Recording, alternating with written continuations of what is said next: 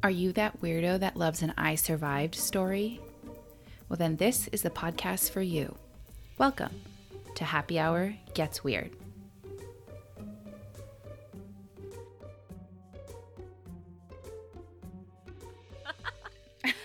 Hello, everyone. Hi, and welcome back, or if this is your first time, welcome to your new favorite podcast. I'm Cassie. And I'm Tiffany. And this is Happy Hour Gets Weird. On this podcast, we have a cocktail and talk about... weird shit. We've done it. We have done it again. The perfect intro. It gets better every time. What is our cocktail this week? I am drinking you might hear ice clinking in my glass. That's because I have a martini on ice. I know, call me crazy. Crazy. Wouldn't be the first time or the last. Okay, so I am drinking What a Pair cardamom and pear martini, and it's fantastic. I put it on ice to keep it chilled during our episode, but normally I like it without ice.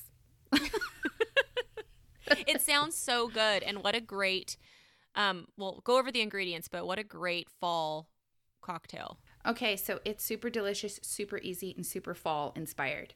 It is pear-infused vodka or pear-flavored vodka, whatever you prefer, lemon juice, honey, cinnamon, and that's it. Super simple. And then you shake it and pour it in a glass, and you're having a fall party. It's harvest time. And cardamom bitters, right? Oh, fuck, and cardamom bitters. Which is the best part. The Scrappy's bitters. I know. Oh, my God. Sorry, Tessa. Cardamom, I think, is my favorite flavor so far from bitters. I love cardamom in general. I bought just cardamom to add a little bit extra to whatever fall baking stuff I'm doing. Because sometimes the recipe will call for just like, pumpkin spice seasoning or whatever, or just cinnamon and nutmeg, and I always add cardamom. It's so good. Oh, it's so good. So this martini is delicious. It's delicious. I highly recommend it. 5 out of 5. And for the recipe, go to our Instagram. We always list pictures and the recipe for our drinks. So yeah, if you're not following us, go do that. All right, are you ready to get into our stories for today? Oh, yeah. Okay. What is our topic? In case somebody blindly pressed play and did not read the title of this podcast. Or skip through our intro. We are doing I Survived stories, or stories of escape or survival, whatever you want to call it. I'm excited about it, but I just want to say, I'm going to go first. Mm-hmm. I just want to say my story is a very disturbing story. I'm going to talk about the details of the experience, and listener discretion is advised. Thank you for that. All right, so my sources for this episode are I Survived, Season 5, Episode 18, Escaped, Season 1, Episode 3 on the ID Network, an article on Ranker by Laura Allen, and court documents from this case. Baraboo, Wisconsin. 2 hours from Milwaukee, the small town of Baraboo is populated by cheese-loving, beer-drinking Midwesterners, don't you know? It was in this small Wisconsin town Thaddeus Phillips would experience an unthinkable and terrifying story of survival. July 29th, 1995, 13-year-old Thad Phillips and his family had just moved into a new house in Baraboo. Falling asleep while watching TV on the couch, Thad was awoken by someone picking him up. Thinking it was his dad bringing him to his room for the night, Thad wasn't alarmed. He quickly realized it wasn't his dad, but an unfamiliar man. The man carried Thad outside and asked him to run with him. Thinking he was a friend of the family needing help, Thad went along and ran with him. On episode 18, season 5 of I Survived, Thad explained he wasn't alarmed because he thought the man needed help fixing his car. He thought, okay, maybe the guy asked my dad for help. My dad said no, so he was asking me for help. He was confused more than scared. They arrived at the house just a mile from Thad's own house. On the episode of I Survived, Thad said the house was, quote, a real dump. It was disgusting with trash everywhere, old food, old dishes. And it was then he realized this guy wasn't a friend of the family. In fact, he wasn't a man at all. He was a boy, just a few years older than himself. The boy introduced himself as Joe. Joe said he was going to throw a party and named a few other boys that Thad recognized. And in the meantime, Joe asked if Thad liked model cars and baseball cards.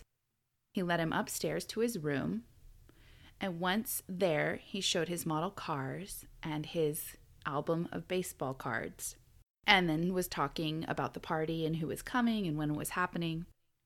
All of a sudden, almost like a switch being flicked, Joe stopped talking. As Thad looked at baseball cards on the bed, Joe took hold of his right foot and twisted it until the bone above his ankle snapped and splintered. Oh my God. Crying out from shock and pain, Thad knew at that point he was in trouble. Joe then put his hands on his head, almost as if he was sorry that he did it. In that moment, Thad jumped up, made a run for it because of the adrenaline. He didn't feel the friction of his broken bone. Oh my God.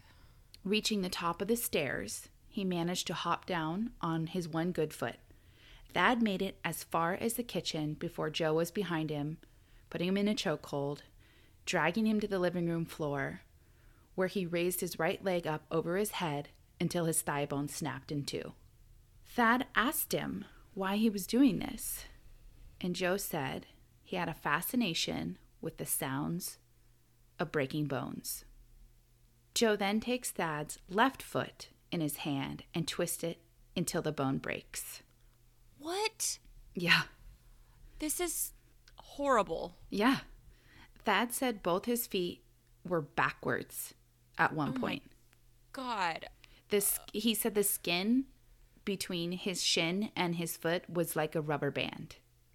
Ugh, this is like giving me chills and making me physically sick. Yeah, like I don't feel good. When I watched the episodes, I was like physically sick. Joe threw Thad on a spare couch and tells him to get some sleep. Thad obviously can't fucking sleep. He said he had too much adrenaline running through his body, and all he could think about was his family. The very family that was searching for him, totally unaware that he's less than a mile away from his house. In the morning, after a few hours of sleep, Joe wakes up and picks up right where he left off. With Thad's torture, he twists his feet and ankles again and again and again, multiple times a day, like almost every hour on the hour. He would go in and retwist the breaks and re-break the bones. And at this point, Thad tried to fight back. When he was laying down and Joe was twisting his ankles, Joe's back was to Thad's face. Mm-hmm. So he said he would sit up and like punch him on the back, on the head. He would scream, he would hit him, he would try to fight back, he'd try to rip his legs away from him.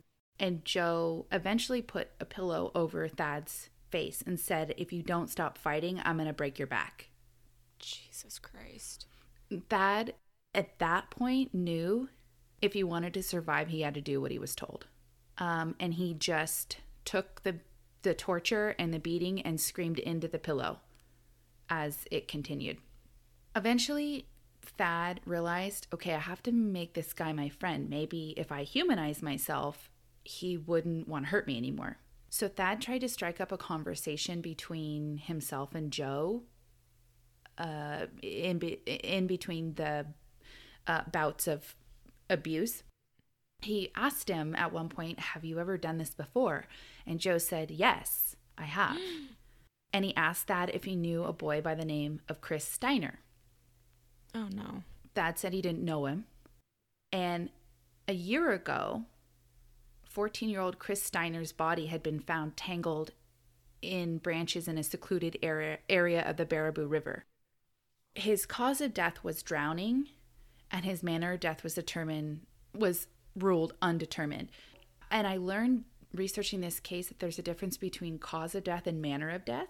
Mm-hmm. Cause of death is would be like drowning, like water in your lungs. And manner of death is, there's like 4 categories, I think. And it's homicide, suicide, undetermined, and natural causes, I think. So it was ruled, the manner of death was ruled undetermined, but the cause of death was drowning. So they didn't know why he had drowned. No. Basically. Or how he got there.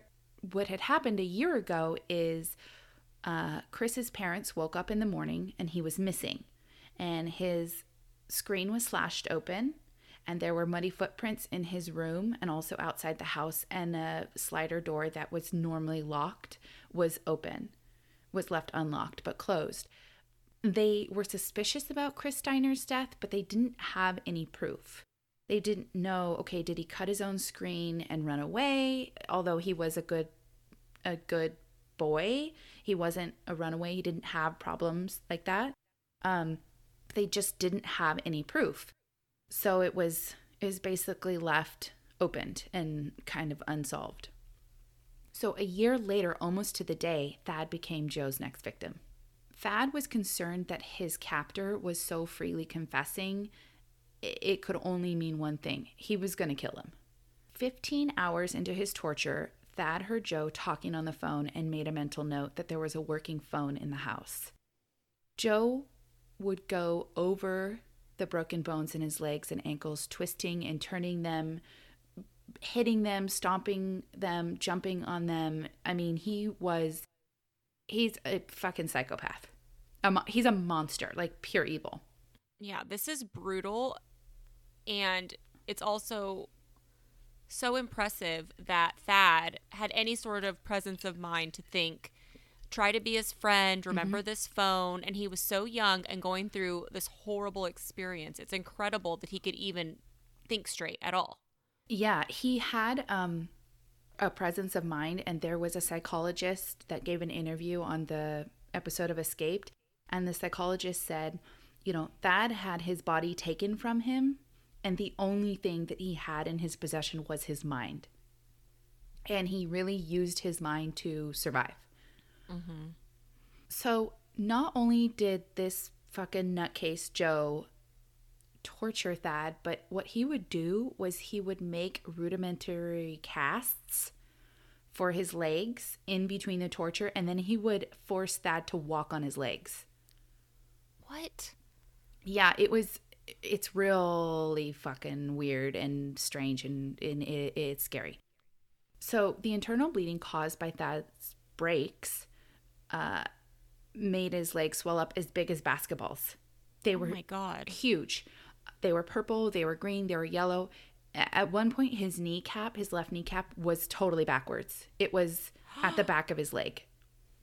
Oh. His feet were misshapen and grotesquely angled. And after a bout of torture, Joe would layer. Now, this is where it gets real, like, fucking strange.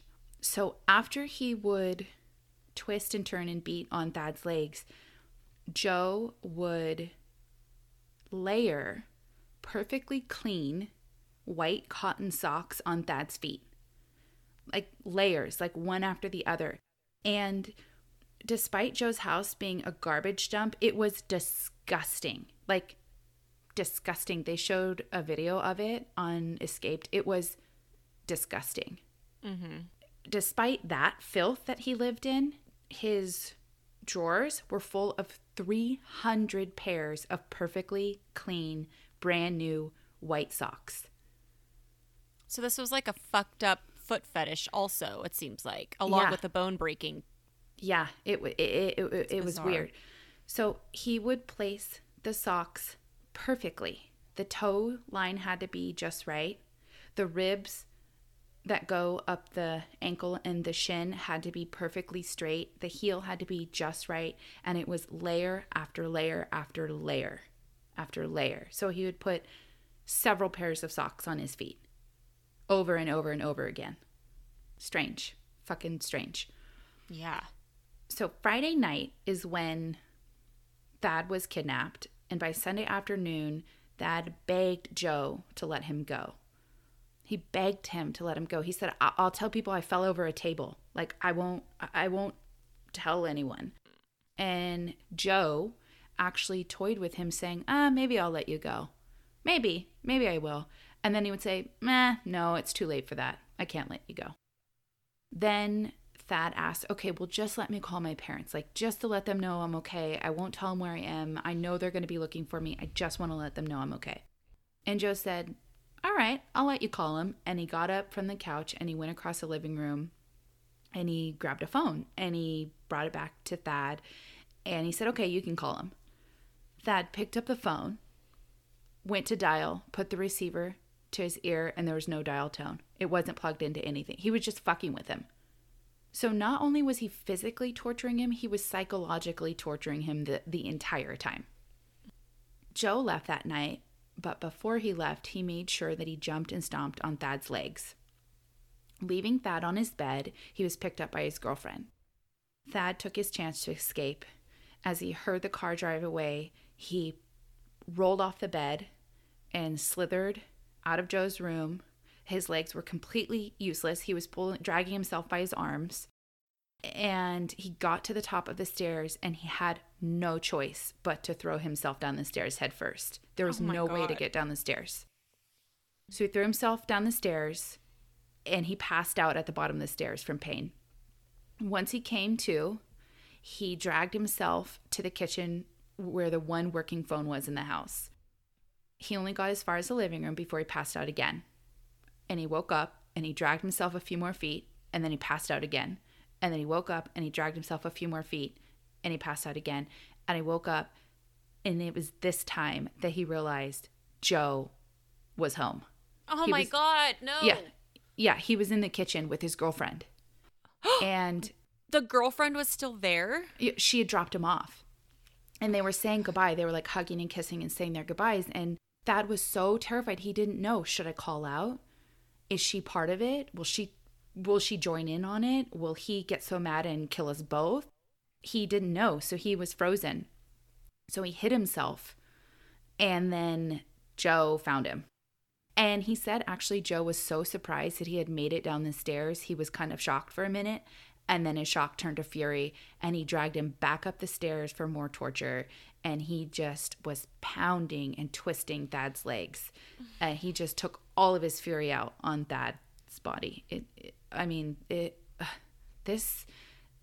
Thad had so much grit. Like, I can't even imagine the willpower of it. He could literally do anything in this life with the willpower that he has. Seriously, it's incredible. I know. So on the third day of torture, which Thad said was by far the worst day, Joe is waiting for his girlfriend to pick him up, but he really beats on him this day. Like, he said he would run and jump with landing, like aiming both of his knees on his legs. Oh my God.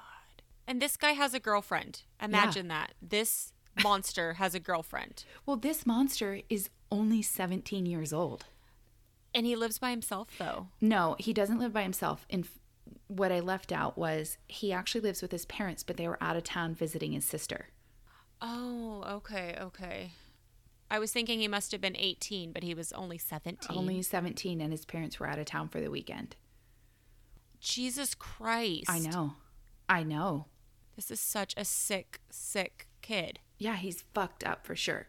So, Thad, the only thing, like I said, the only thing he had in control was his mind. So he knew, because he had heard the phone conversation between Joe and his girlfriend, so he knew that Joe was waiting for his girlfriend to come pick him up.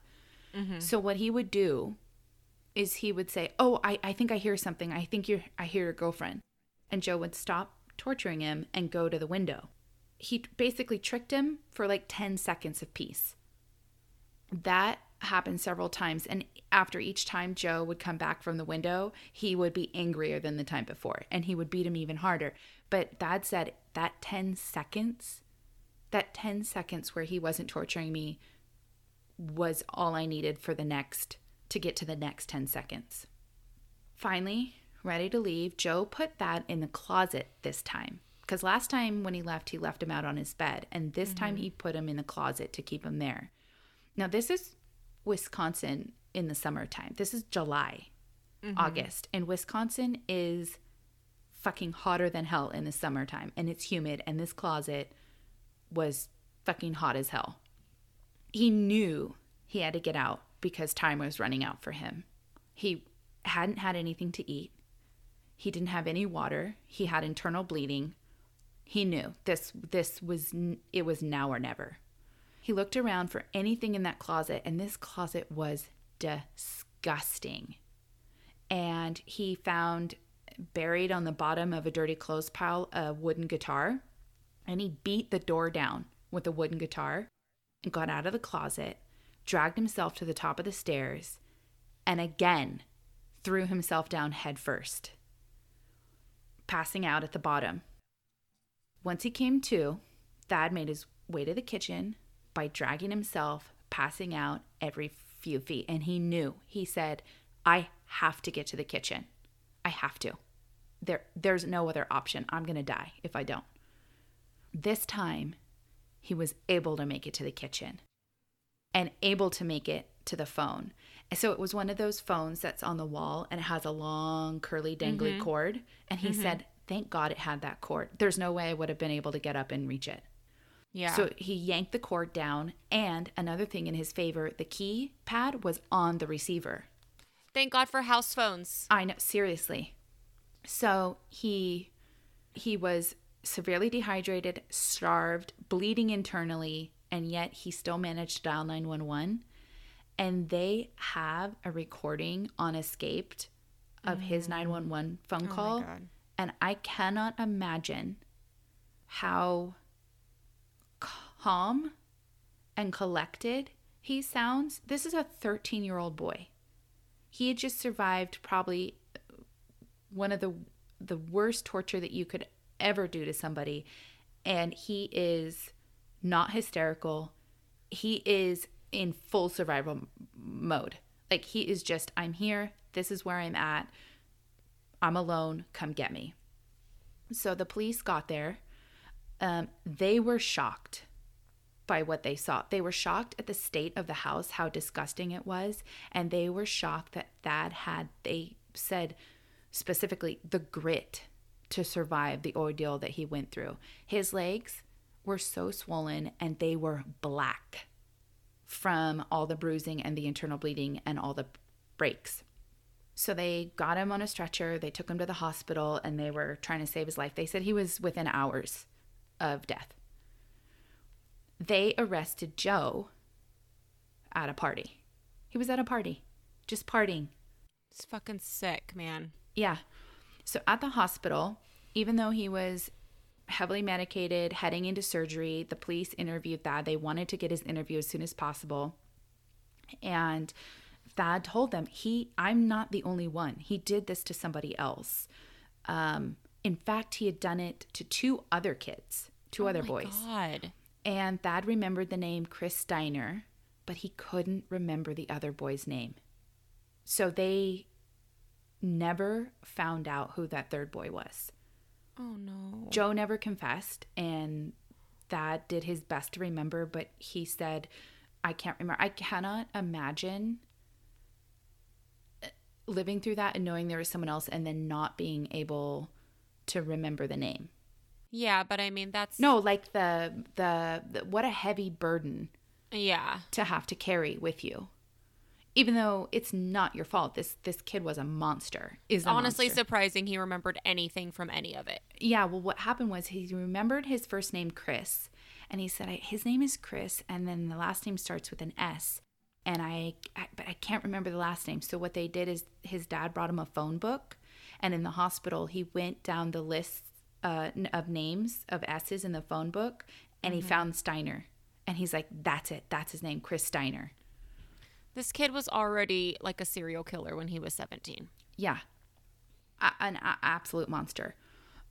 So they exhumed and they x-rayed Chris Steiner's body. Normally, according to the district attorney on Escaped, she said normally they do a long bone x-ray during an autopsy, but for whatever reason they didn't. They just did a skull x-ray for Chris Steiner. So they had to exhume his body, and the Steiners wanted to know what happened to their son, so they consented to the exhumation of his body. Yes, thank you. Exhumation of his body.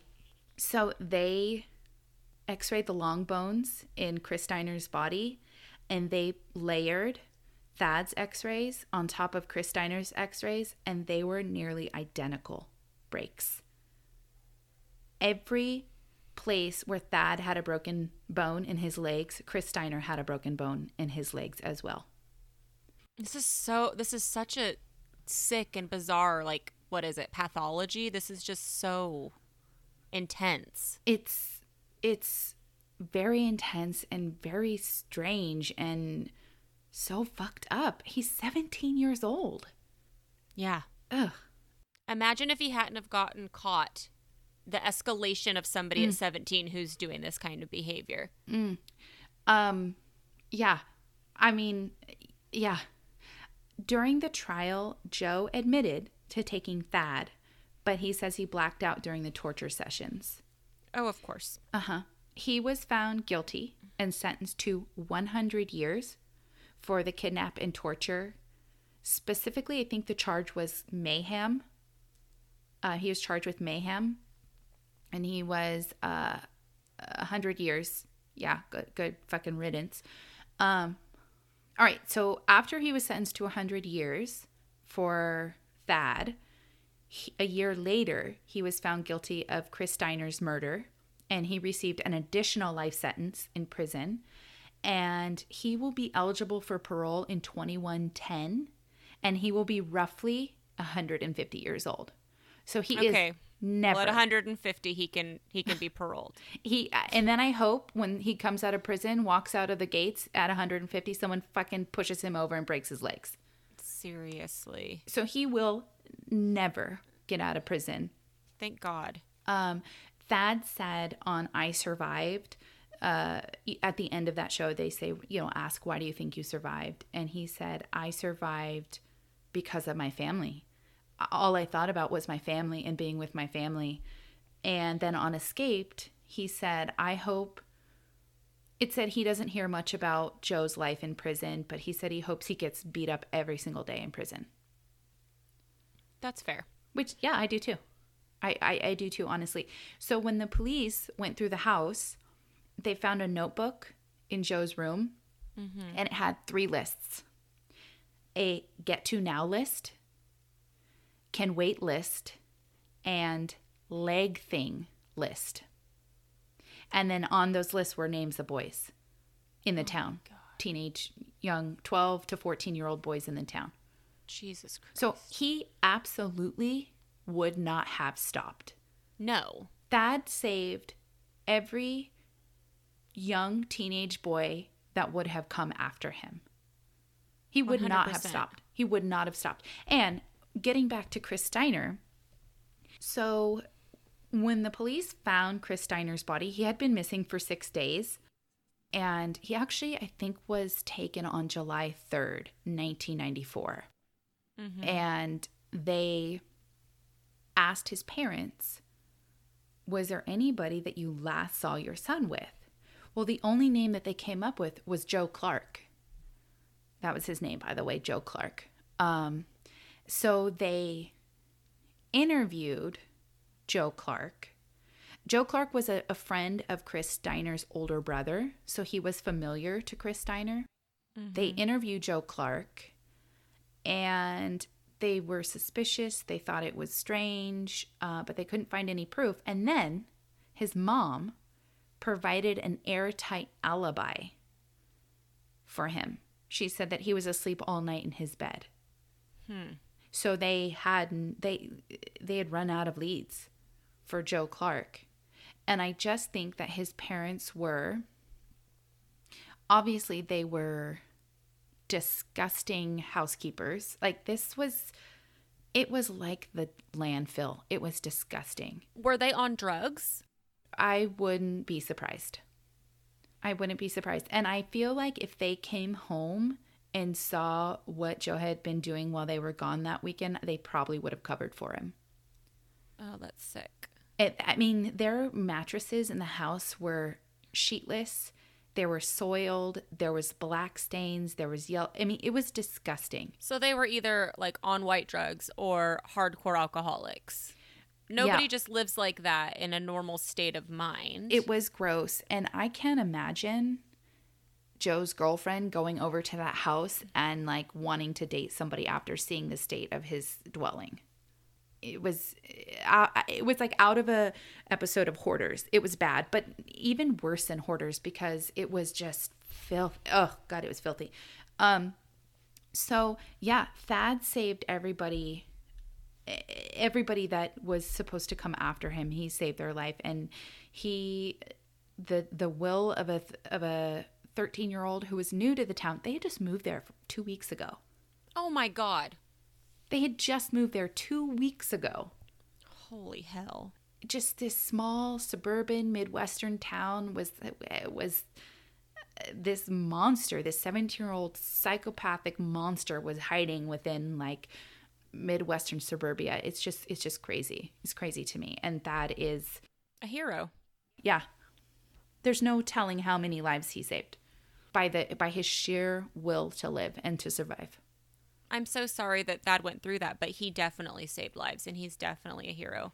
Yeah. He had multiple surgeries after for several years, and he still walks with a limp. He still lives in Baraboo, and he doesn't really talk much about his experience, obviously. So that is the survival story of Thad Phillips. I mean, if that, like, freaking wild and crazy.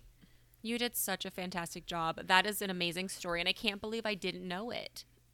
Thank you. It was hard. It was, as a parent, It's hard to do the kids' stories, 1,000%. it really is, especially the so horrific about this story is as a parent, you feel like the safest place for your child is in their bed, in their home.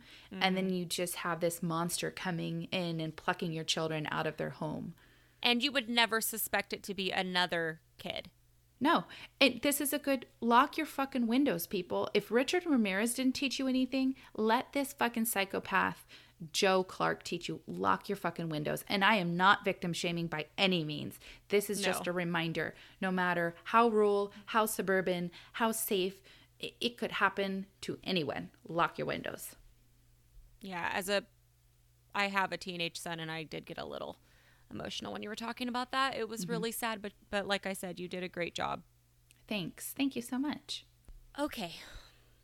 Are you ready? It just started raining, so if you hear a little pitter patter, it's rain. I don't mind pitter patter. I like it. Sorry. We don't have a podcast loft. I'm just at home. How's your martini? It's fantastic. I think every sip it gets better. Good. Sorry, I just feel like I need to decompress a tiny bit after your story, so I wanted to ask you. Seriously, I've needed to decompress for like the last 4 days. All right. So my main source was a womensday.com article by Maria Carter. And I also watched an I Survived. And I have a few other sources, but we'll just list them in our episode description. So, January of 2004 in Wisconsin. Can you believe we both did that? No. Pretty crazy. Terry Jendusa Nikolai was at her ex-husband's house attempting to pick up her children.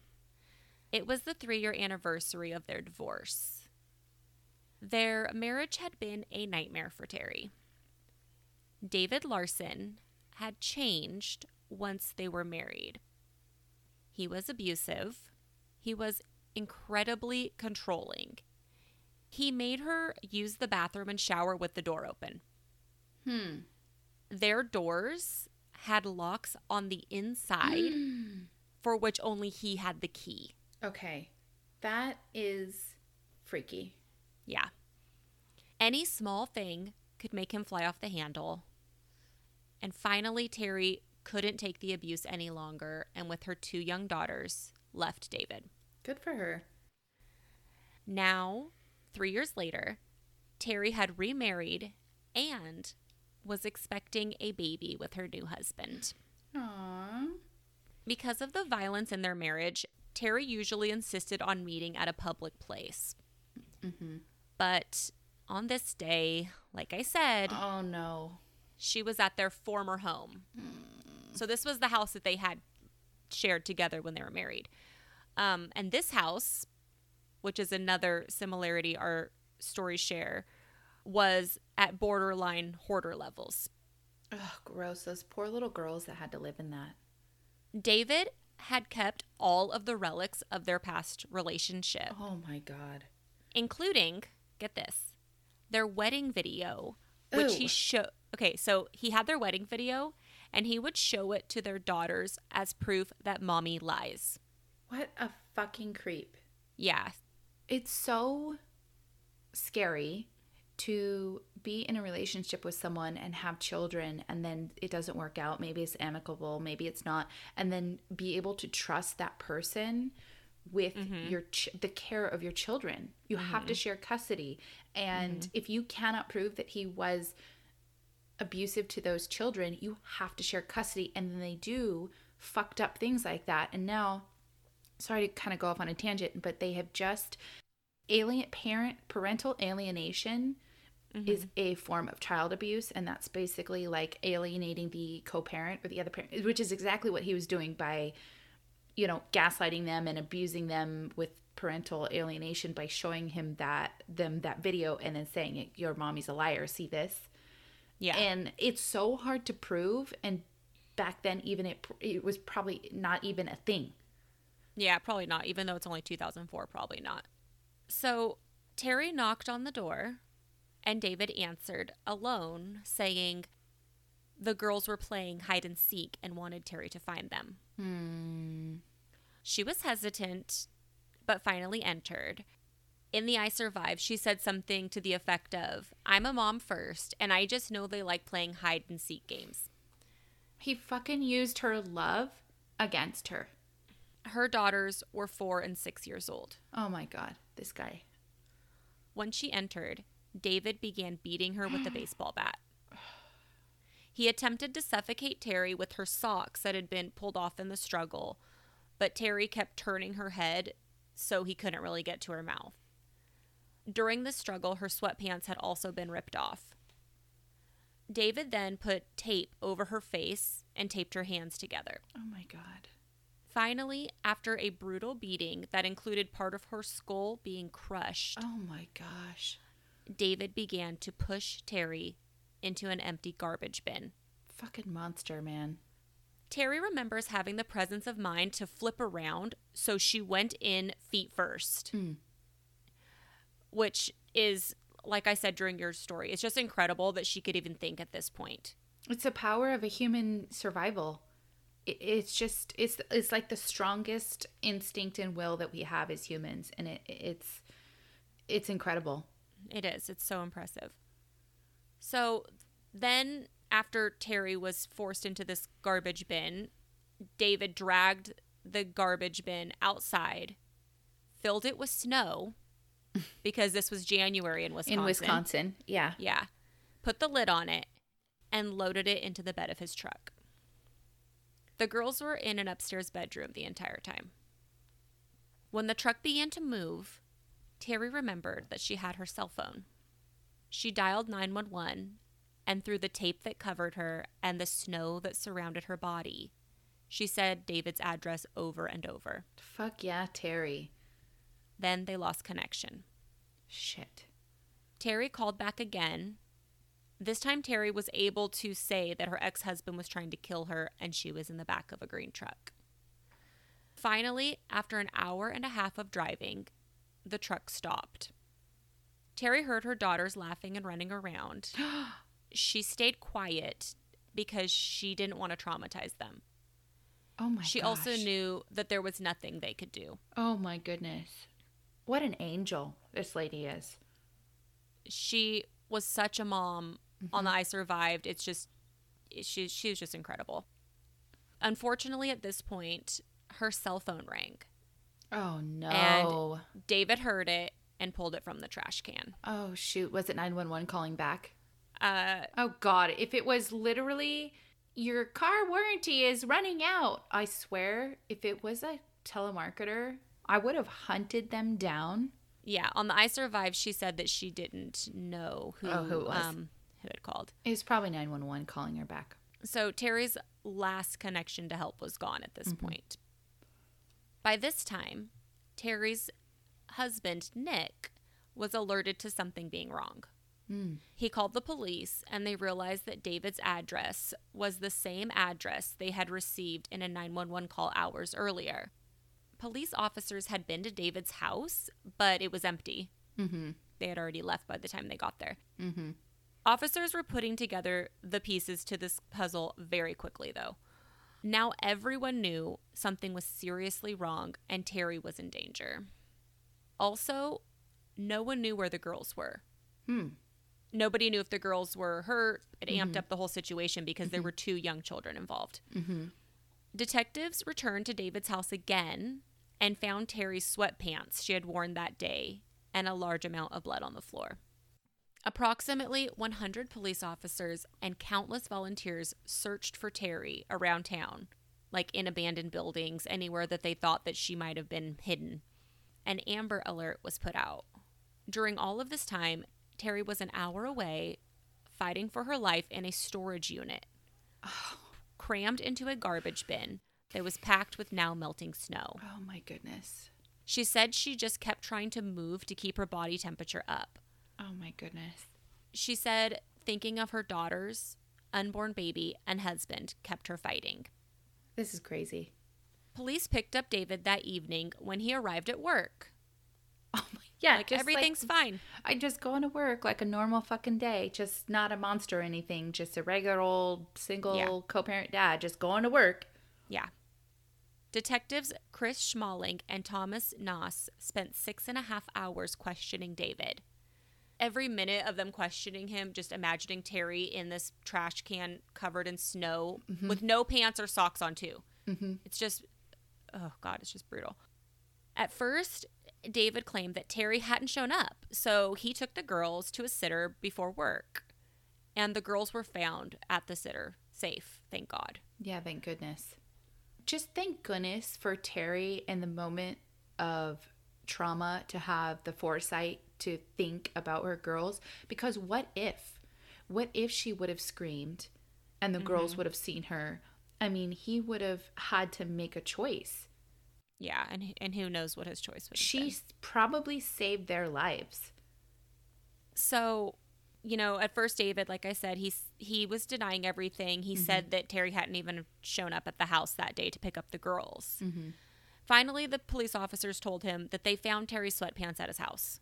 Yeah, we know you're lying. We know you're full of shit. Then his story changed. David claimed he had acted in self-defense, and the events of that day were a blur. And I watched another show called 3 Days to Live. And David told the most absurd bullshit story that he had turned around to grab the girl's backpack, and while his back was turned, Terry had a hammer that she held above her head, and for some reason, her sweatpants were also down around her ankles. It was the fucking dumbest thing. The police officer was like, I cannot believe that this was the story he concocted. And so, like, David basically hit her with the baseball bat in self-defense. It was just such bullshit, and just, like, nobody's going to believe you, especially not detectives, you idiot. Because I always pull my pants down around my ankles before I attack someone with a hammer, because that's just... So logical, yeah. The audacity. Seriously. So, even though his story was so stupid, now detectives could search him. And in David's wallet, it had tons of shit, tons of paper, business cards, whatever in it.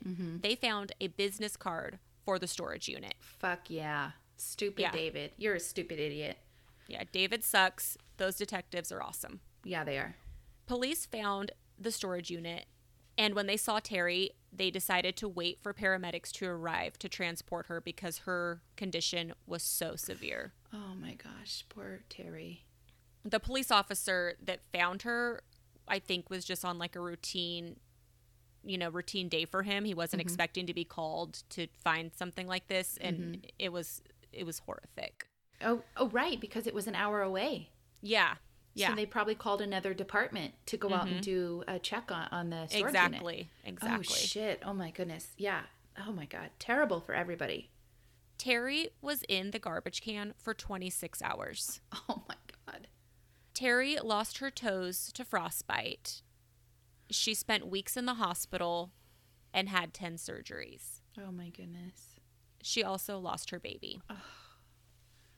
On August 16th, 2005, David Larson was sentenced to 35 years in prison for attempted first-degree intentional homicide. That's it?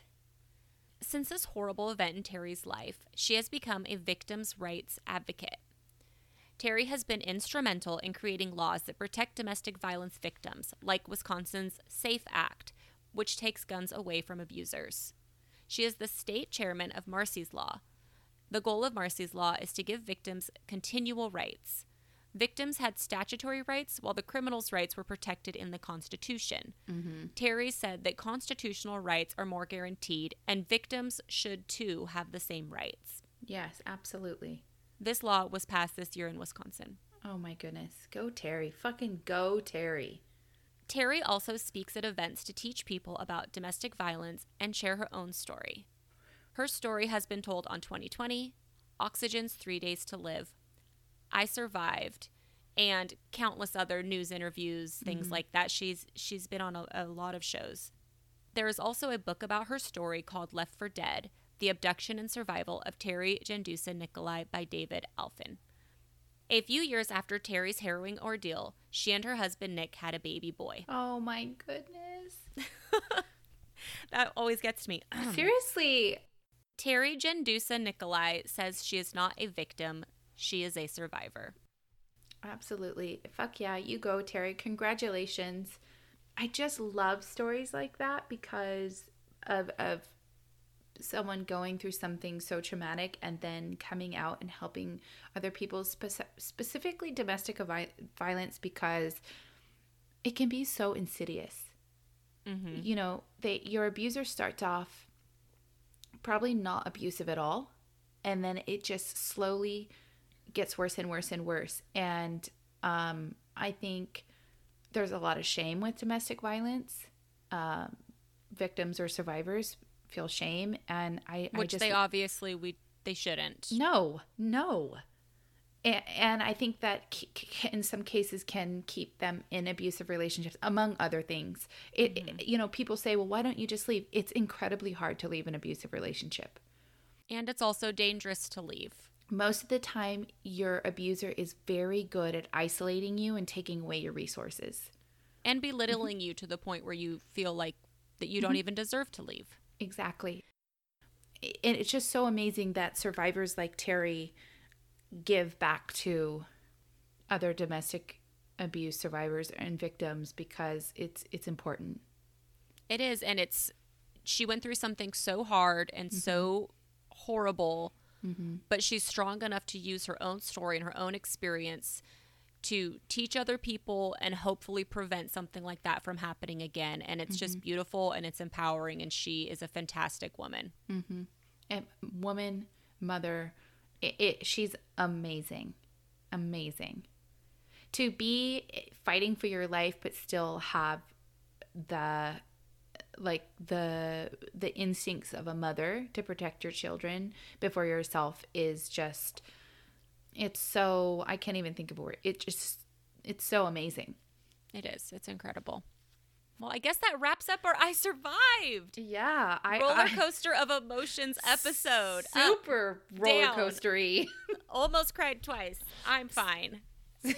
We're fine.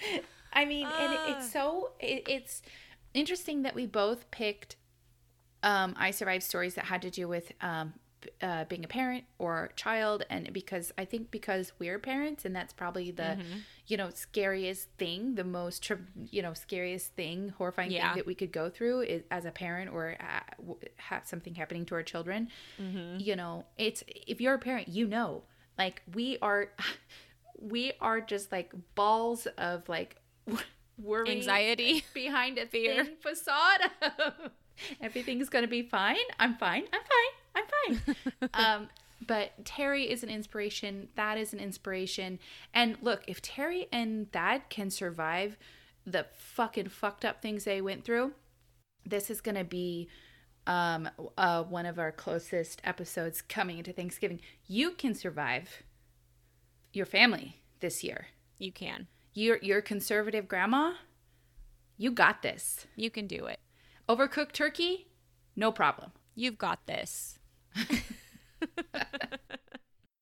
Before we say our goodbyes, we just want to, as always, thank you for listening. Thank you for supporting our show. Thank you for the ratings, reviews, and subscribes, and the shares. We appreciate you. Absolutely. So, on that note, don't forget to love yourself, lock your doors, and your windows, and light some sage. Cheers to that. Cheers to that.